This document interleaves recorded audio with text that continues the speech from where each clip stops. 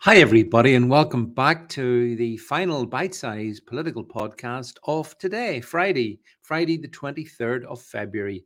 1 week's time, we're going to be in London live, so hope you will enjoy that one. There won't be any podcast during those couple of days, I suspect, because I'm going to be otherwise occupied. But anyway, I hope you'll enjoy this one. It's annoying. Okay. Oh, I meant to say, by the way, this podcast, of course, sponsored by my good friends at Quantum Hypno. Do support Quantum Hypno as well. All right, this is how evil the state is.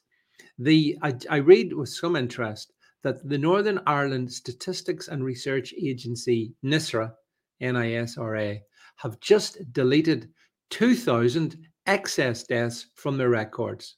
So let's get the background. In 2023, Northern Ireland suffered 17,254 deaths.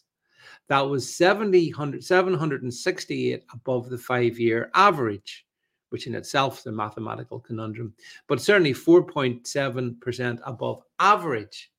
But guess what they've done? This is the bit that's the shocker, really.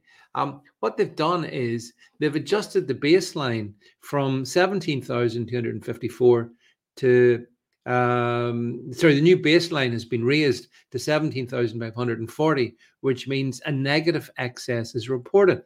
In other words, what they're saying is that we're suffering fewer excess deaths. Right? You get that? So basically, they've added an extra 1,000 deaths to the baseline following the new ONS guidance that we talked about yesterday, the day before, and that eliminates all the excess deaths for the year, meaning that the high mortality levels still being experienced are they're gone. So they're now claiming that the increase in death rates is due to changes in population. So once we've taken into increase the changes in population, that makes it all super duper clear. But here's the kicker. From 2020 to 2023, the Northern Ireland population increased by just 0.8%. The new baseline mortality rate has increased by 9% in the same period. So it's completely bogus. So as I say, the population increased less than 1%. The new baseline mortality is up by 9%. How the hell do you get that? And of course, they're playing the same trick everywhere. Same trick in Scotland, same trick in England and Wales. In England and Wales, they've removed 27,000 excess deaths. In Scotland, they've removed 5,000 excess deaths. And here in Northern Ireland, they've removed 768 excess deaths. So this is what is going on. And this is the consequence of what the ONS said the other day. Instantly, just like that, all the official records have now been scrubbed of excess deaths to the situation whereby they can now say in 2023, there's a negative excess deaths. Fewer people, David, are dying in Northern Ireland. Fewer people. In Scotland, let me have a look. It's the same. It's the same. Yeah. And let's have a look in England and Wales. Yeah, well, it's down. It's down. Excess deaths have now dramatically dropped. And they've done it in such a way that you now see that the worst year for excess deaths was 2020. But that's a lie. That's a lie. The worst year for excess deaths was 2023, but they've manipulated the figures to take it away. So basically, this is what's happening, my friends. The COVID establishment, the jab establishment, has realized that we've absolutely twigged on to what their game is, and therefore their only thing that they can do is change the very basis of the figures. So when we now go to look and chart excess deaths, we're going to be confronted with figures that say, it's gone down. It's gone down.